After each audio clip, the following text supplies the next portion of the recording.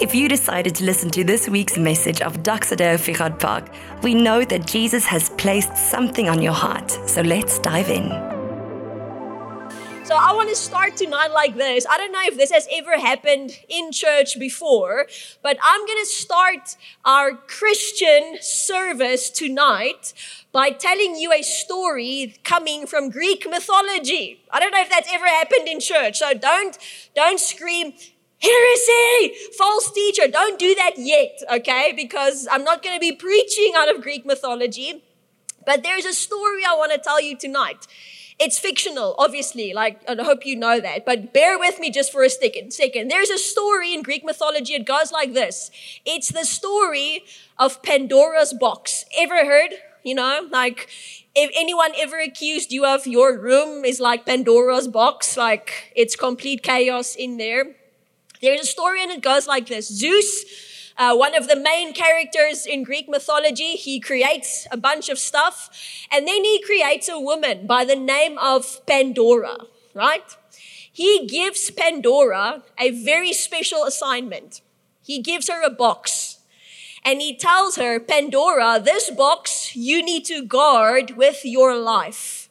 But most importantly, make sure you never open the box. Why?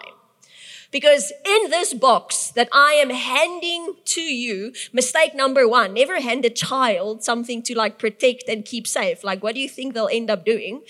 He tells her, because in this box lives and resides all the evil in the world. Death, sickness, poverty, potholes, inflation, the government, everything that is wrong in the universe lives inside this box. And if you open the box, they'll escape and they will pollute this garden of peace and tranquility that we have. Pandora goes, I got you, cool, how hard can that be? 2 seconds later, curiosity gets the better of Pandora. She opens the box. And out of the box flies death, sickness, pain, poverty, potholes, the government, inflation, that thing that keeps buffering on your Netflix account, everything that is wrong with the world flies out of the box. Pandora realizes her mistake and she slams the box shut at the very last second before the last thing escapes. Because Zeus said to her, didn't mention this, he said to her, in this box resides everything that's wrong with the world. But also, in this box, there's a remedy. You have to keep it safe. Don't let it escape. She slams it shut right before the last thing flies out. The last thing, hope. You see, hope is something that even in Greek mythology, people can't live without. Let me tell you a story that's a little more real. Actually happened. There's a man by the name of Viktor Frankl. He is a world-renowned Austrian psychiatrist and neurologist. His way of thinking actually greatly influenced the way psychology is dealt with today. He was a survivor in the Auschwitz concentration camp during World War II. After his liberation, he went on to write a book called Man's Search for Meaning. And in this book, there's a few chapters where he writes about this very idea. You see, because while stuck as a prisoner of war, witnessing probably one of the worst atrocities that has ever happened to date, he started asking the question, why do some people that go through the exact same suffering, living as a slave in a concentration camp against my will, subjected to manual labor that physically breaks backs and lets people die, why did some people survive and go on to actually lead healthy, successful lives, and other people that also survived, or those that survived, some of them fell apart after liberation, got stuck in trauma and addictions and way to try and cope with what they've just been through. He saw something strange. Some people had something in them that made them different. And he says in this book, he could see day after day after day, spending years in one of the worst possible suffering scenarios that someone can spend in. He said this, he could see, and I'm going to quote it to you. It says, everything can be taken from a man, but one thing, the last of the human freedoms, hope. He said he could see survivors that went on to lead healthy lives. They were the ones that during their captivity kept saying and believing and speaking amongst themselves that there has to be meaning to what they're going through. There has to be a hope for after this. Those that kept speaking about their families that they want to see. Those that kept speaking about their children that they want to see grow up and their grandchildren. He could see the difference in captivity. Those that had a hope. Some of them survived. And those that did survive went on to actually lead good, healthy, productive lives. But he said the number one killer, he says this in his book, the number one killer in the concentration camps during World War II was not the gas chambers, it was hopelessness. He could see it. The second someone loses hope, they die on the inside. And then he writes, you could see it a couple of days later, their body would give in as well. You see, hope, my friend, is something you and I cannot live without. The Hebrew word for hope, it's so interesting. Everyone say this with me, but the Hebrew word for hope is tikva. Tikva. It's not a tick that sucks the blood out of you, but tikva. And tikva in Hebrew literally means to tie or bind with a rope. You see, that is what the writer of Hebrews is getting at when he says in Hebrews 6 verse 19, we have this hope as an anchor for the soul, firm and secure. He's writing about my hope is something that anchors me. My hope is something that ties me and that binds me to something that is firm and secure no matter where I'm at, what I'm going through. Now the question, because we're going to be speaking a lot about hope this year. It's actually our year theme, as Brent mentioned last week as well. So we're going to spend a lot of time on hope in this year. But I want to ask this question. What is the difference between this hope that we're speaking about, this anchor for my soul that keeps me on a firm and secure foundation? What's the difference between that hope and hoping for good weather or hoping for good health? Here's the difference, because you see, at any moment where you say, let's take an example, where you say, I'm hoping for good weather, in that very same breath, you are already admitting to dread. Why? Because if you say, I'm hoping for good weather, you are already admitting that bad weather is a possibility, right? If I say, I'm hoping for good health, you are already admitting that something bad is possible. You could get a doctor's phone call and he could give you bad news. If I say I'm hoping that inflation will drop or that the petrol price will be better, in the very same breath, I'm admitting that it might not. Can you see the difference? At any point, if I'm putting hope in something, I'm saying there's a chance this might not work out. That is where hope, Christian hope, biblical hope, hope in the God of the Bible is different. Let me read you a scripture, Romans 15 verse 13. It says, may the God of hope fill you with joy and peace in believing, so that by the power of the Holy Spirit, you may abound in hope. The Message paraphrase says it like this: may the God of hope fill you up with joy, fill you up with peace, so that your believing lives, filled with the life-giving energy of the Holy Spirit, will brim over with hope. That's the difference. Do you hear the difference between the God of hope and hoping for good weather? The God that anchors me, that is secure, that is a firm foundation, and hoping for good health. hoping for a better inflation rate, hoping for a better petrol price. There's a possibility on this side that it might not go that way. There's no possibility of that with God. He is secure. He is the firm foundation. You see, hope is this belief, and we've actually put it up on our walls. You can read it with me there. It says, hope is this belief that as it is in heaven, so be it on earth. As it is in heaven, so be it in Bloemfontein. Here is what that means. As hope is constantly erupting in heaven, so be it on earth. As worship is the most natural posture for anyone currently in heaven, in the presence of Jesus before the throne, so be it on earth.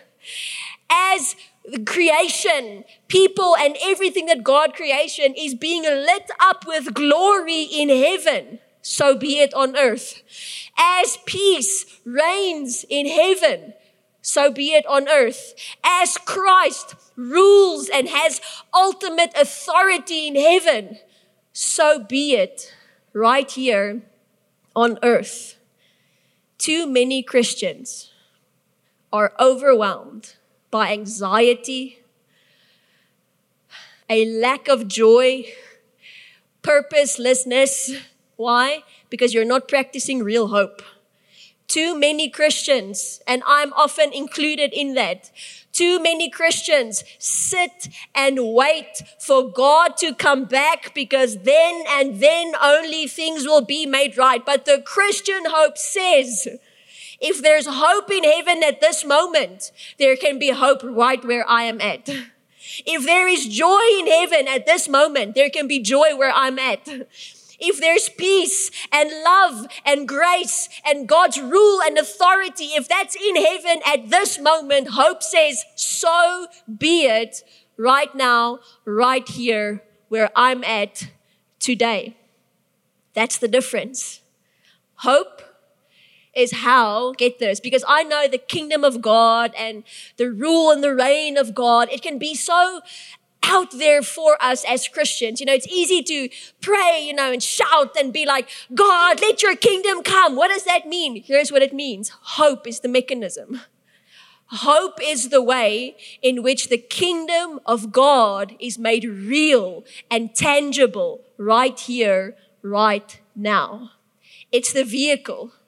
Hope is the way Christ, that is the King, is making himself known right now, right here.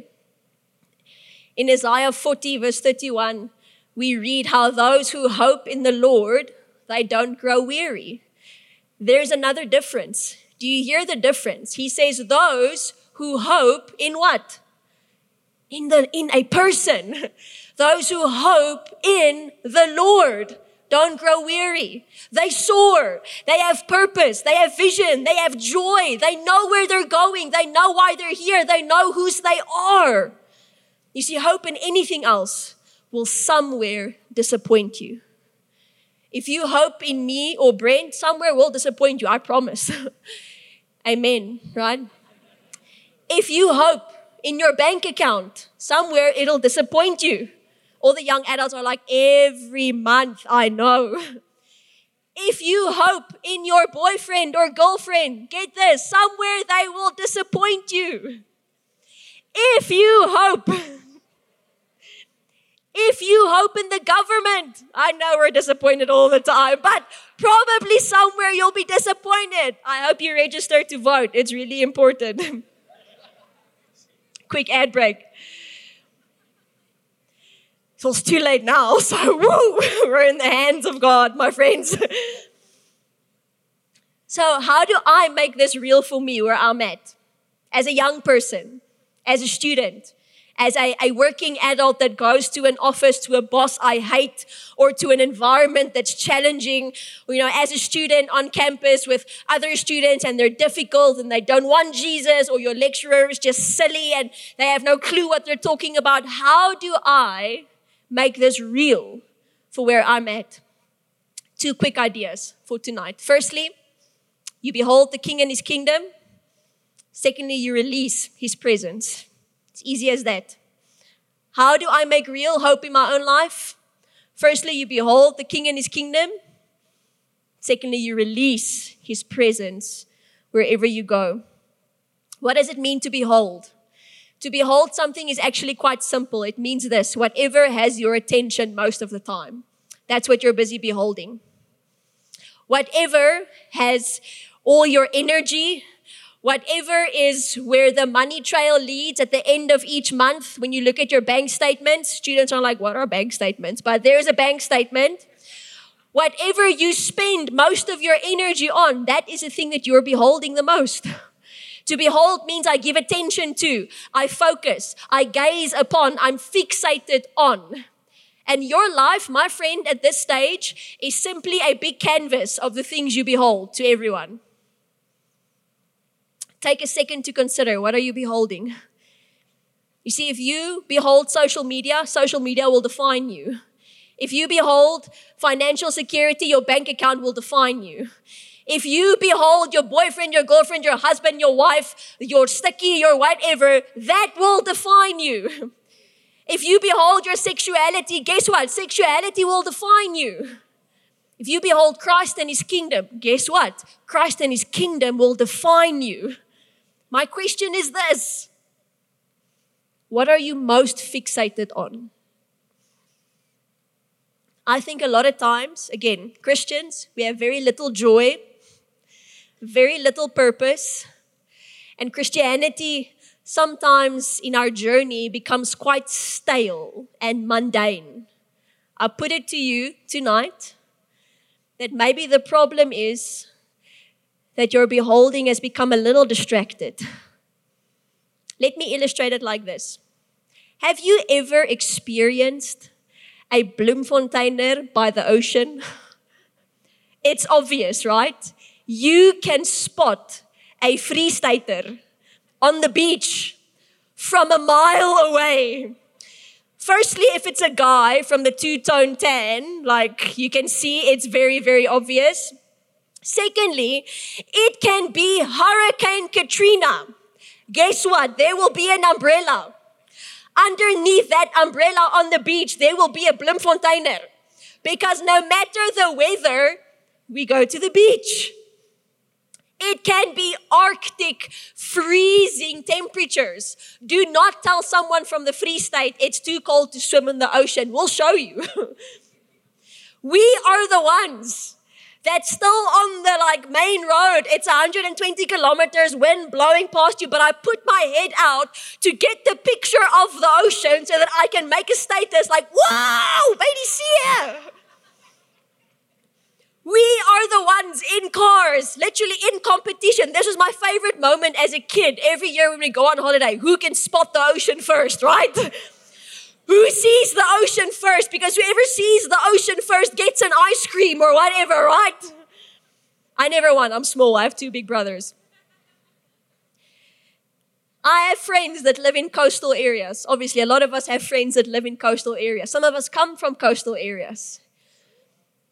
And I've had conversations over years now from people that have lived in coastal areas their whole lives. And guess what? For most of them, living by the ocean gets boring. Can you believe that? I'm like, you make me want to cuss if you say things like that. As a Bloemfonteiner that sees the ocean hopefully once a year, don't you dare say things like that. Profanity.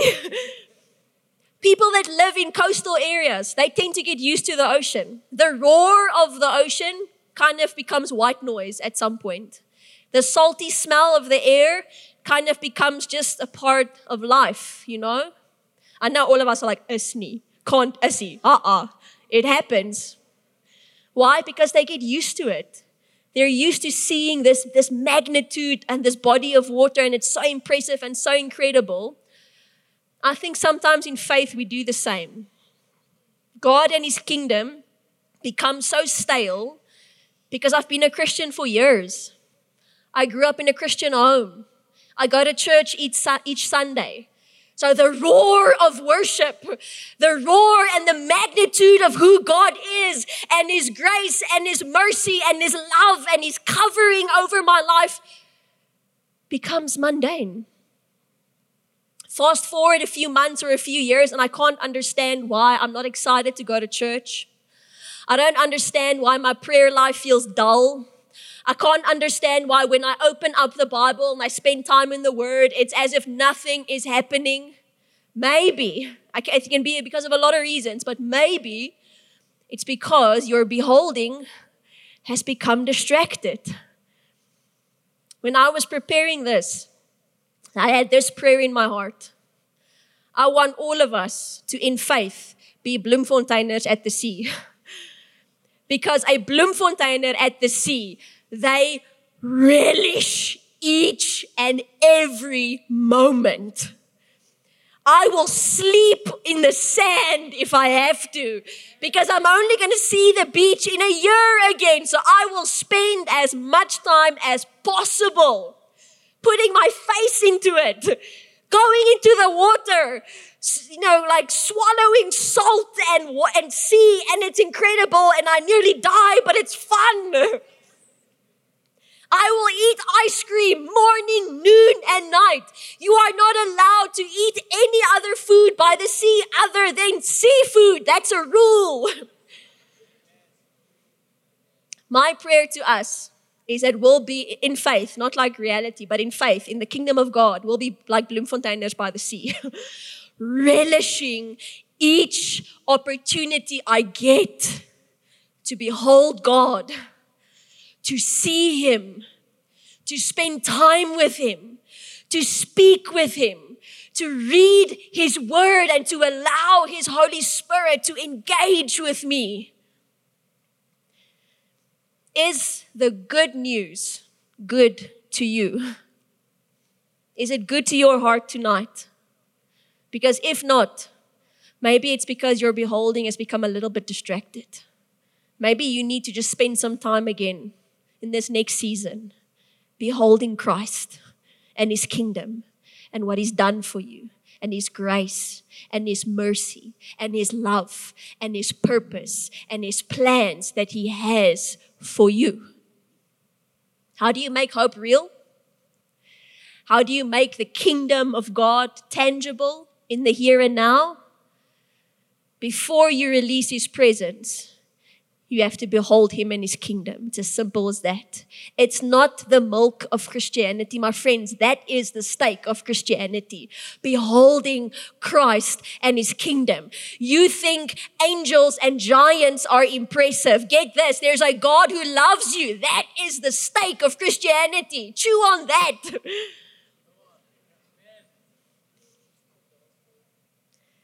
I behold Him. 1 Peter 1 verse 13 says, therefore, preparing your minds for action and being sober-minded.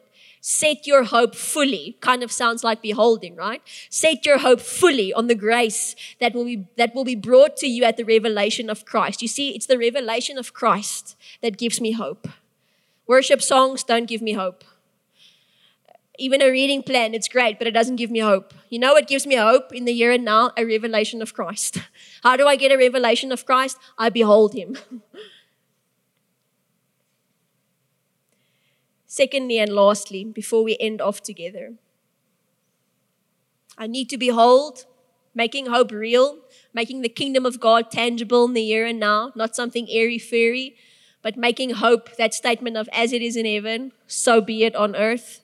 I need to behold Christ and His kingdom. Secondly, I need to release His presence. We're going to spend some time on that in the next few weeks as well. That idea of you and I, once I behold, once I'm in awe, once I am a spiritual Bloemfonteiner at the sea, once I do that, then I can release His kingdom and His presence where I go. Psalm 84 verse 5-6 says this, blessed are those whose strength is in you or whose hope is in you. As they go through the valley of Baca, they make it a place of springs. Baca is the Hebrew word for weeping. And get this, it says, those who hope in God, as they go through the valley of weeping, who makes it a place of springs? They. Those who hope in God make places of weeping, places of springs. It doesn't say God makes it a place of springs. We know that. It's implied. How does God make it a place of springs? He uses the individual walking through the valley of weeping. That means you as a student, guess what? When you go to class tomorrow morning, guess what? You usher in the King and His kingdom. When you skip class and you stay at home with your friends in the student home, guess what? In that space, you usher in the King and His kingdom. When you go to McDonald's or to Spar, to Pick and Pay, guess what? You are the one ushering in the King and His presence. To the adults, the young working crowd in the room, guess what? When you go to that office space tomorrow morning, to the school or to the hospital or to the business or to the wherever you find yourself at this stage, guess what? You are the one ushering in the presence of Jesus in that space. But how do I do that? I have to behold Him first. You see, I think so often we jump to the trying to release His kingdom, but then it's like at the end of the month trying to get toothpaste out of the holder. You like do everything you can and you like break your thumb, you step on it, you roll it up, you like squeeze it out and you might get a little drop. That's what happens if you try to release the kingdom without beholding Christ first. It's like that. I want to invite the worship team to join me. So I think we need to respond to this.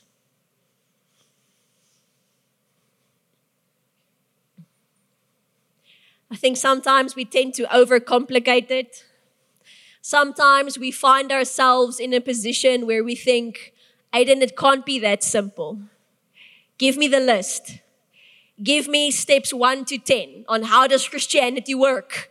What can I do? What can't I do? How far is too far? What am I allowed to do? What am I not allowed to do? Don't tell me Christianity is as easy and as simple as beholding Christ. It is. It's that simple. Beholding Christ. Being fixated on Christ. Gazing on Christ. That means to behold means that His opinion matters most in my life. His authority is the final authority in my life.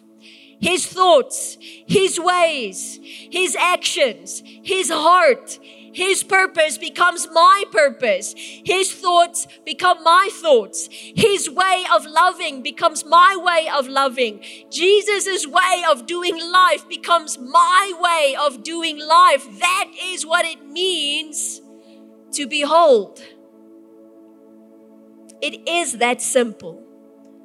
Don't complicate it with this and that. My prayer for us tonight, we're going to pray together in a second, is that thing.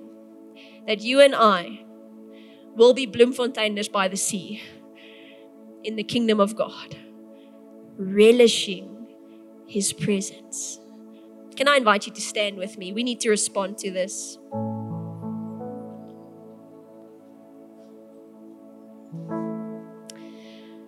I think some of us need to have a little bit of an injection of joy when it comes to our Christian walk, right? Some of us need to have a reminder of the purpose that God has for my life.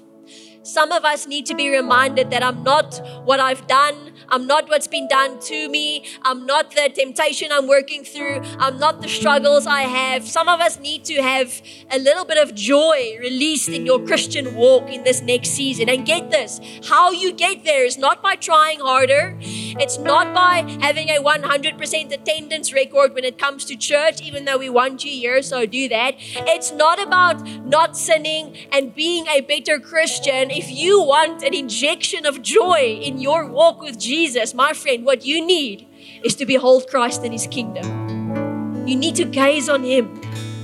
Fix your eyes on Him. Turn your attention to Him. And that's our prayer before we respond in worship. So if that prayer rings true in your own heart, won't you just in some way open up your hands, your arms. You can kneel down on your knees if you want to. You can sit, you can lie. You can do whatever you need to do in this moment to posture yourself in such a way where you are able to surrender. Why don't you just start praying in your own words? Just pray, God, I want to surrender. I want to behold you. Just pray in your own words. I'll give you a few seconds to do that.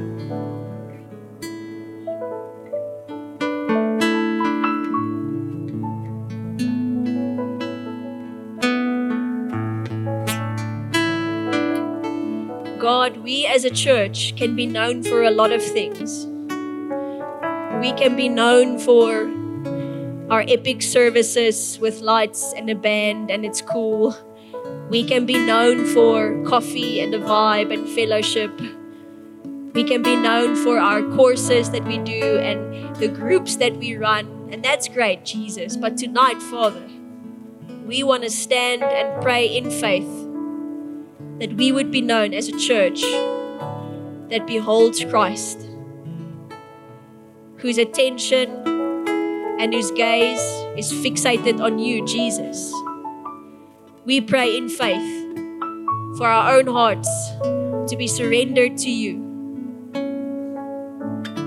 God, thank you for your finished work on the cross through your Son.